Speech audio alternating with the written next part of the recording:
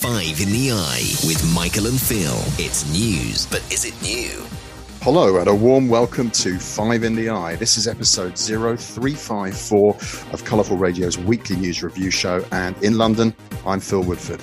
And this is me, Michael O'Hare in Applewood. Joining Phil via Zoom this week will be in our top story is going to be Priti Patel's claim earlier this week that people who oppose their plan to send refugees to Rwanda offer no alternatives of their own. Five in the Eye. Highly controversial story. And for number two, we're going to look at a disturbing article in the New York Times. It looks at the trauma faced by those expected to kill remotely on behalf of the US military. And what's story number three? Well, it's the man in America who told his bosses he didn't want a birthday party in the office for fear of triggering a panic attack. They ignored him and now face a bill for $450,000.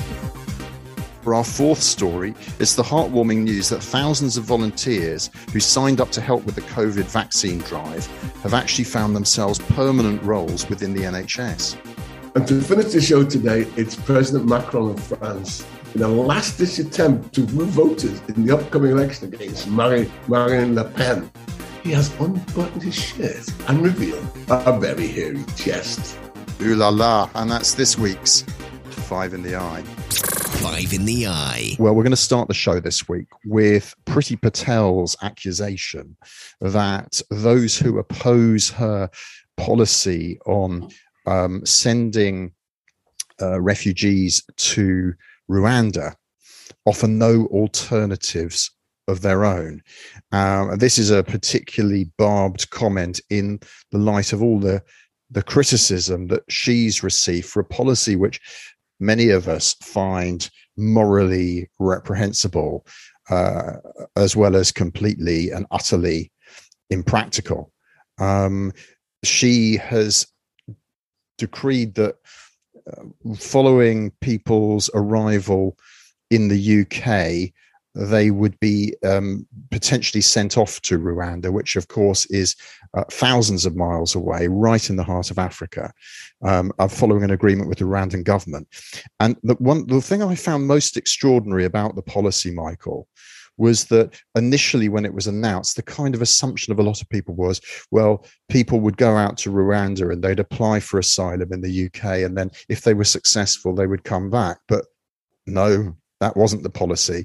The policy was that they'd go out to Rwanda and they'd apply for asylum in Rwanda. I think, there is something profoundly racist about this idea. There is that behind this, to my mind, is the idea that maybe the people who are arriving, who might be from places like Syria, the Middle East, North Africa, and so on, that they would be better suited to a country like Rwanda than they would be to the UK. And that, to me, is a racist idea. And then add to that the thought that they're going to be transported perhaps thousands of miles from where they began their journey, thousands of miles south from where they began their journey, in a country they have no relationship with whatsoever, a country which has an appalling record on human rights, which has been criticized not only by the international human rights community, but by the UK government itself in the last year. This is one hell of a mess, isn't it?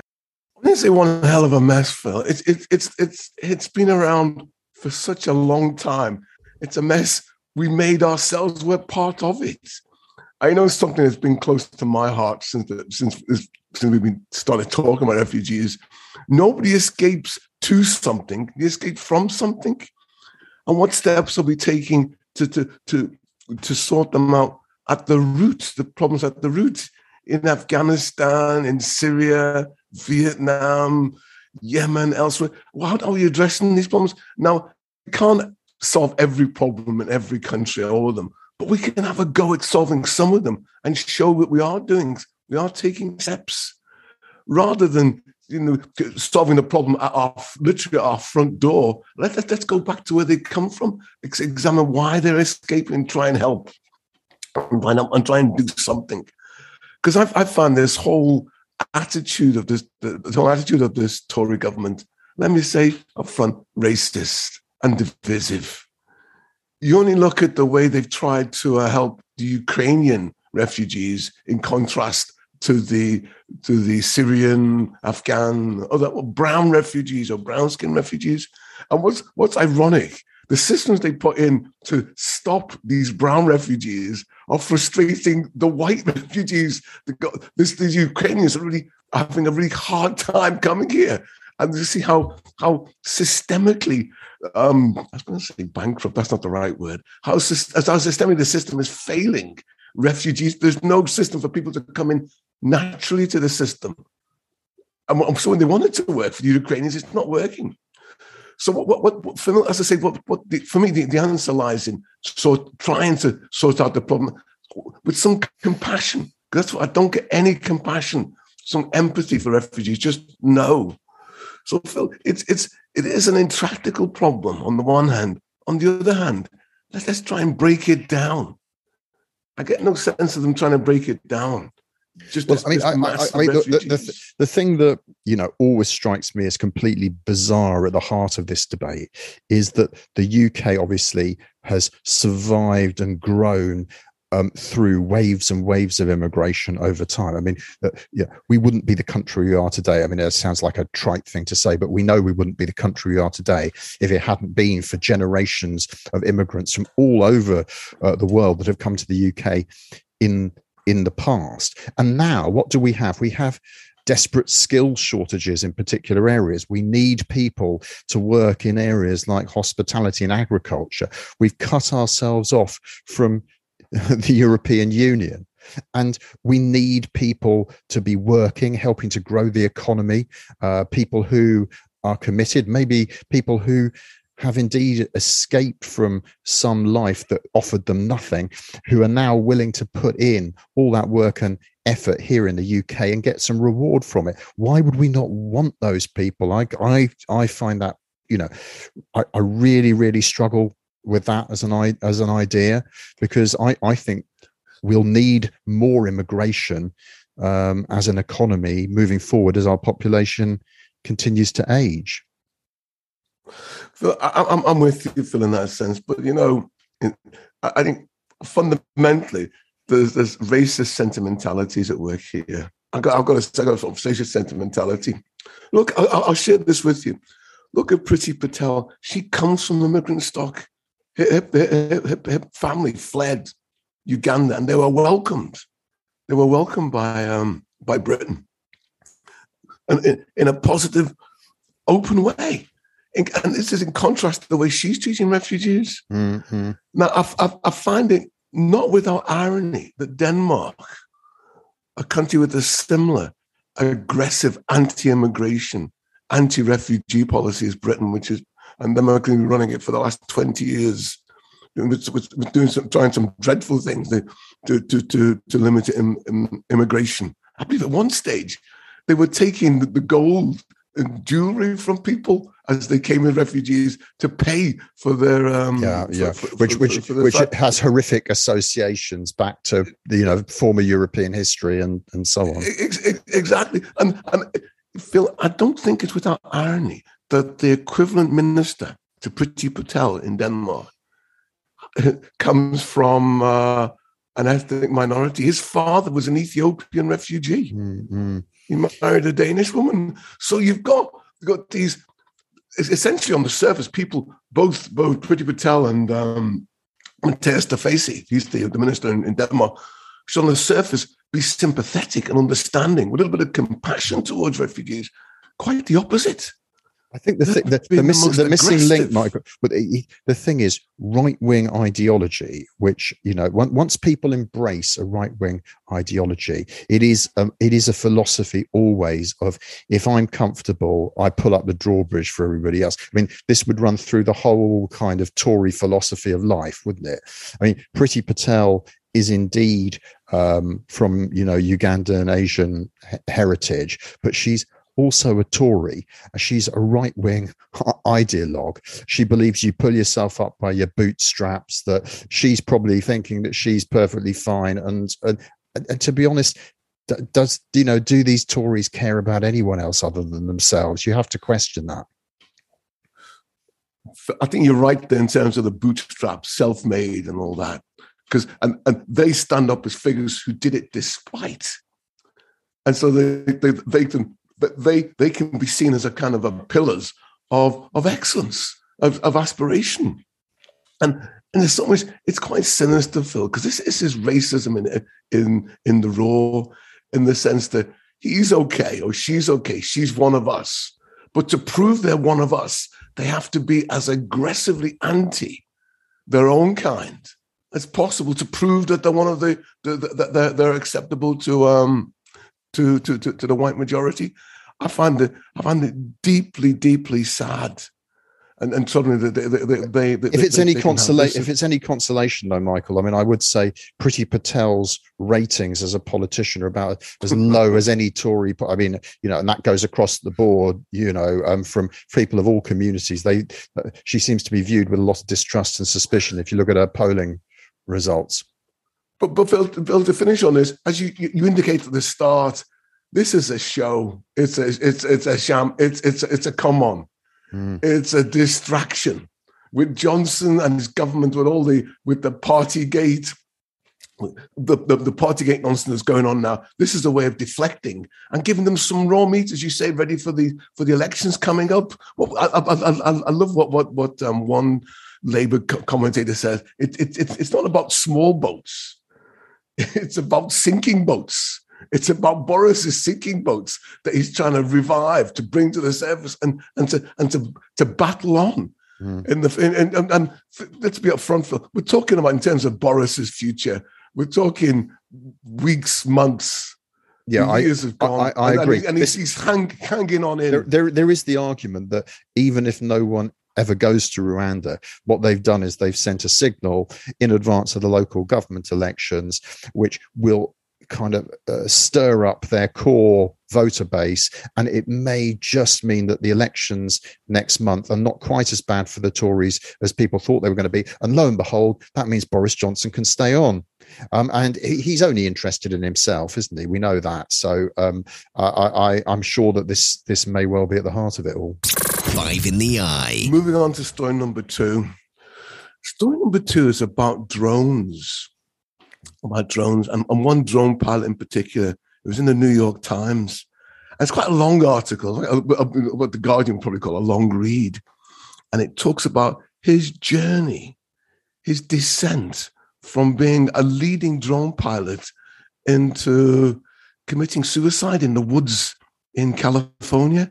And it's deeply, deeply distressing story, because it talks about his journey from being a successful pilot. He run, what was it, over 650 missions, 20 medals. He was a man at the center of the, I don't say the drone business, of America's use of drones. But what the article talks about, obviously, is a success, but also talks about the pain, some of the things he had to do. He didn't feel comfortable. He'd be tracking people for a couple of days. Someone a couple of thousand miles away through his drone camera. And he'd see their family life, going to parties, taking the kids for a walk. And then the customer, because that was the name of the people who commissioned the strike, and that could be intelligence agents, or it could be military commanders on the ground, the CIA, whatever. And he would literally just execute the person, and he'd watch it on camera, watch it live. And he was a veteran. He'd done this many times, but there were several times where he was found out the next day he'd shot the wrong man. Mm-hmm. He'd been given the wrong intelligence, so he'd have to go off and find another person. And he had to attend their funerals. That was all part of mission accomplished. And this had a toll on him.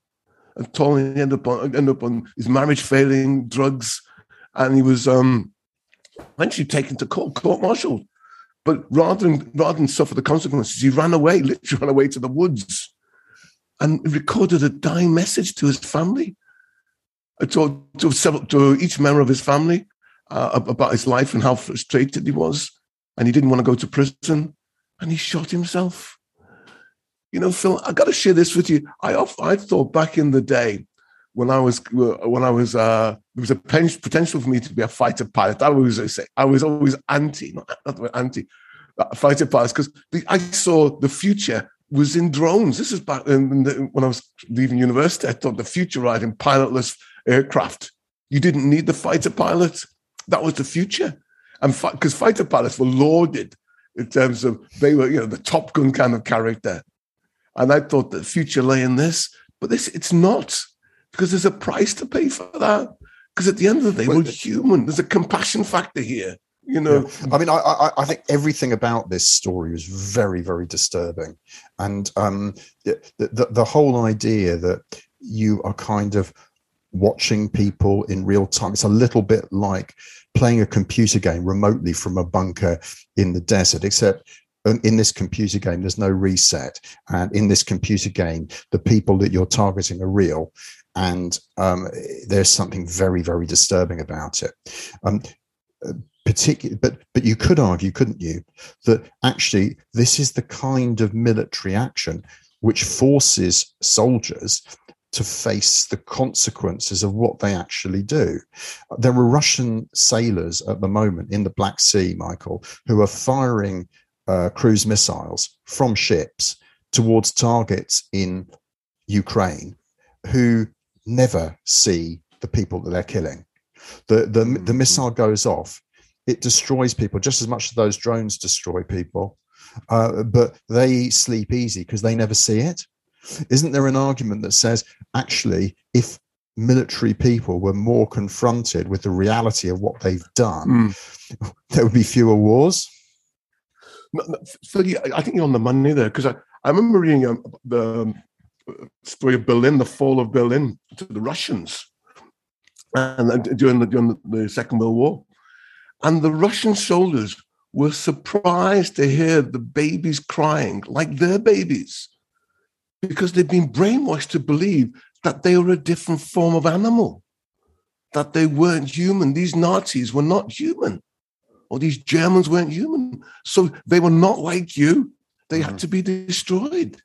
And we just fast forward to today, and Putin with his denazification, with this dehumanization of people. You create this sense of other, not one of us. And so they need to be destroyed. But when you see them, as those German soldiers, as those Russian soldiers saw the Germans in the First World War, Second World War, they are like us. We're human. So this story really underlines this common humanity. And if people are brought to bear on and realize what it is, or confronted by it, then maybe we can stop wars. When we look at because this is happening right now in Ukraine, where death at a distance, where you've got no human involvement. Now you see, when you're the human watching it live on the screen, the video game, real time, and you get some sense of connection. I'm going to put you right on the spot here, Michael. You probably won't like this question. I'm going to ask it anyway. Can you see a justification for the use of drones in this kind of way? President Obama was criticized for, promoting quite heavily the use of drones during his presidency. And it was almost like, although he didn't seem to be ostensibly involved in war, there was a kind of clandestine ongoing program of targeting people. And we know that, they targeted bin Laden and so on. Is there a justification? What if someone said to you, okay, this drone program, it took its toll on the people who were firing the weapons, and sometimes the wrong people got hit, but in the process, hundreds more lives were saved than were actually lost. Does that make it morally justifiable? That's a big question, Phil. A big question. And when you look at, I would argue, and you get some sense of my answer when I say, have all avenues been really exploited? They've gone down to see if we can find an answer to this problem. We can sort this problem out. Have you exhausted everything? Have you examined how you can reach out to these people or this person to try and make a difference? To try and bring him into the tent or here into the tent? And if that's failed, then there comes a time when you have to decide. You know, it's all about the justified war. Is war justified? For me, war is indiscriminate killing. War is indiscriminate. As you see now, we're just sending a cruise missile into a public area, into a public building, and you're destroying whoever on the defense that that this could potentially be a military target, when plainly it isn't. So you have to weigh these things up, and I was going to say it's above my pay grade, but if all avenues have been exhausted, then I feel it seems to be the only way. If it's going to have the results, if you believe it's going to have the results of stabilizing the situation, bringing some sense of normality. Bin Laden, a case in point. You know, did Bin Laden have to go? You know, it's. If you look at the consequence result of it. He was a symbol, wasn't he? He was a symbol of that terrible attack on America in 2001, and Obama felt that he had to go as a way, I guess, of restoring a sense of American pride and so on. I mean, these are really, really intractable moral issues, but I think we have to say that the judgment involved in this is enormously tortuous. I certainly wouldn't, I wanted to go into politics originally. When I look at decisions like this, this is the kind of thing that makes me glad I never did.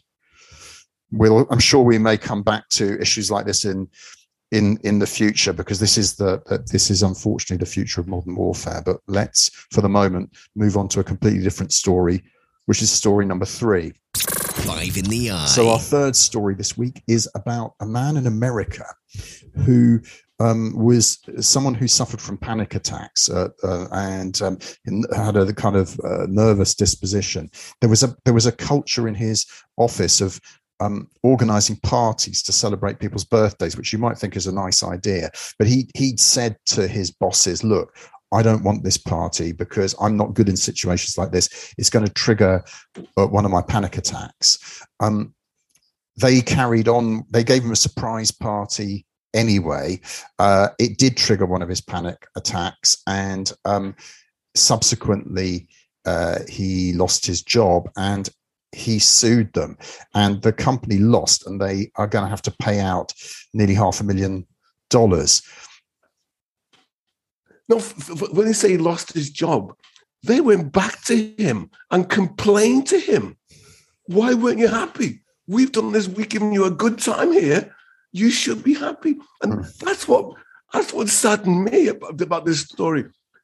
It was about them, their unhappiness. Not his unhappiness. Yeah. You've made us unhappy. It's. I mean, it does. It raises a question, doesn't it, about this whole world of kind of enforced happiness and jollity in work environments where people are expected to conform to various rituals and so on. We've all got to bake a cake and we've all got to bring it in today and all this kind of stuff. You've got to be a team player, one of us. No, maybe that has its role, has its part. But if you do your job, you're contributing your bit to the team. Happiness, is that part of the job mandate? I'm sorry. Calm down. You're delivering for the team. How you deliver it, that's your job. How we interpret it. It's not for us to be, it's not for you to make us happy. Equally, it's not us for you happy. We're here to do a job, literally. So these people being upset that their largesse, their partiness he didn't celebrate it. Yeah. Come on, Phil. the feelings of fun were not reciprocated. I mean, he'd made clear in advance. He knew what this company liked to do, and he said, "Look, I know you do this kind of thing, but it's not for me." And they ignored him, and as such. I think the company really should have taken heed of that, particularly because he had a medical condition. It wasn't just him saying, "Look, I don't like this culture." He was saying, "I get unwell in these kinds of situations. And I think that's the critical thing, probably. I think they might have got away with it if it had just been he didn't like parties. But it turned out anyway, Michael, this probably must have been the most expensive staff party they ever threw, with $450,000 fine. I wonder if happen. I guess it's not going to make me any happier. The fact that at least, well, he's gone now. He's gone, and they're left with the bill, as you say, for almost $500,000. And it seems sad that they wouldn't let him be who he was. They had to impose their idea of what they see as happiness, and I guess one man's meat, another man's poison. In that sense, you can't have it always. You can't have it always. So no, I was 100% on his side, particularly as he'd said up front. I don't want one. I don't want anything to do with this, and they put it on him. It's no different from those people, people who don't like who have an allergic response, peanut response. You don't give them peanuts, a peanut cake or something. You know what it's going to do to them. So in the same sense, the consequences. I guess part of the problem here, though, is because it's not a physical thing; it's a mental thing. People don't appreciate it. So no, I'm 100% on his side. 5 in the Eye. Story number 4. This is some 11,000 volunteers, the NHS who did the jabs, gave us our jabs during the COVID days. They got permanent jobs within the NHS. And I remember going for my jab. I put my suit on and my proper leather shoes for the first time in a year when I went to have my jab.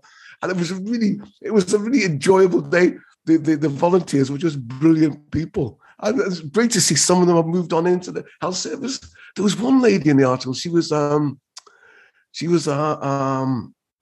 makeup artist, and her jobless during the pandemic. Her work had dried up, but then she saw the opportunity when the pandemic was over. Well, not quite over, but she saw she could go back to her old job. She saw opportunities in the health service, and they moved on. And it's great because there's many vacancies within the NHS right now, and I'm seeing them filled by volunteers. And as I say, the volunteers I met were just brilliant. Phil, do you remember when you had your job, I remember certainly for my booster. Happy and positive. Yeah, certainly for my booster. And I remember there was quite a big queue down the road, and there's people kind of checking you off and everything. And these guys are volunteers. And yeah, there's a good upbeat feeling to it. I mean, you remember this, of course, from your volunteering 10 years ago at the 2012 Olympics, which I know was a formative experience in Mr. Orojuru's life. Totally. But I reckon there's a couple of categories of people here. There's the ones, like you say, who were forced out of their jobs in the pandemic. So, you mentioned the makeup artists, cabin crew, and people like this who couldn't fly, and so on. They got drafted in, and then maybe they've discovered that actually this is quite an interesting world. And then I suspect there's other people who maybe were just attracted anyway, always been slightly attracted by the idea of medicine and healthcare and so on, and they thought this was a good opportunity to do something in that way. Perhaps a number of these people were already inclined towards this kind of career, so they'd never had the opportunity before. I guess you're right, because I remember when I was in the Olympics, the camaraderie, the team spirit that comes when you've got one mission as a group. Well, our mission was to get the athletes onto the floor, onto the field, into the pool, whatever the athlete could perform to be their best. This is what was happening with the pandemic. Get everybody jabbed. There was one mission. We were all united in achieving that, and that sense of teamwork, camaraderie, coming together to make one thing happen. Is to be part of that is a really a life-changing thing, as you've seen here with these people. So no, I think that's a really brilliant story. 5 in the Eye. Our final story this week takes us to France. If you were expecting our French bureau chief this week, Julie MacDonald, who we did trail last week, we decided actually we're saving her insights on the French election until next week when we've got the results, and hopefully Julie will join us then.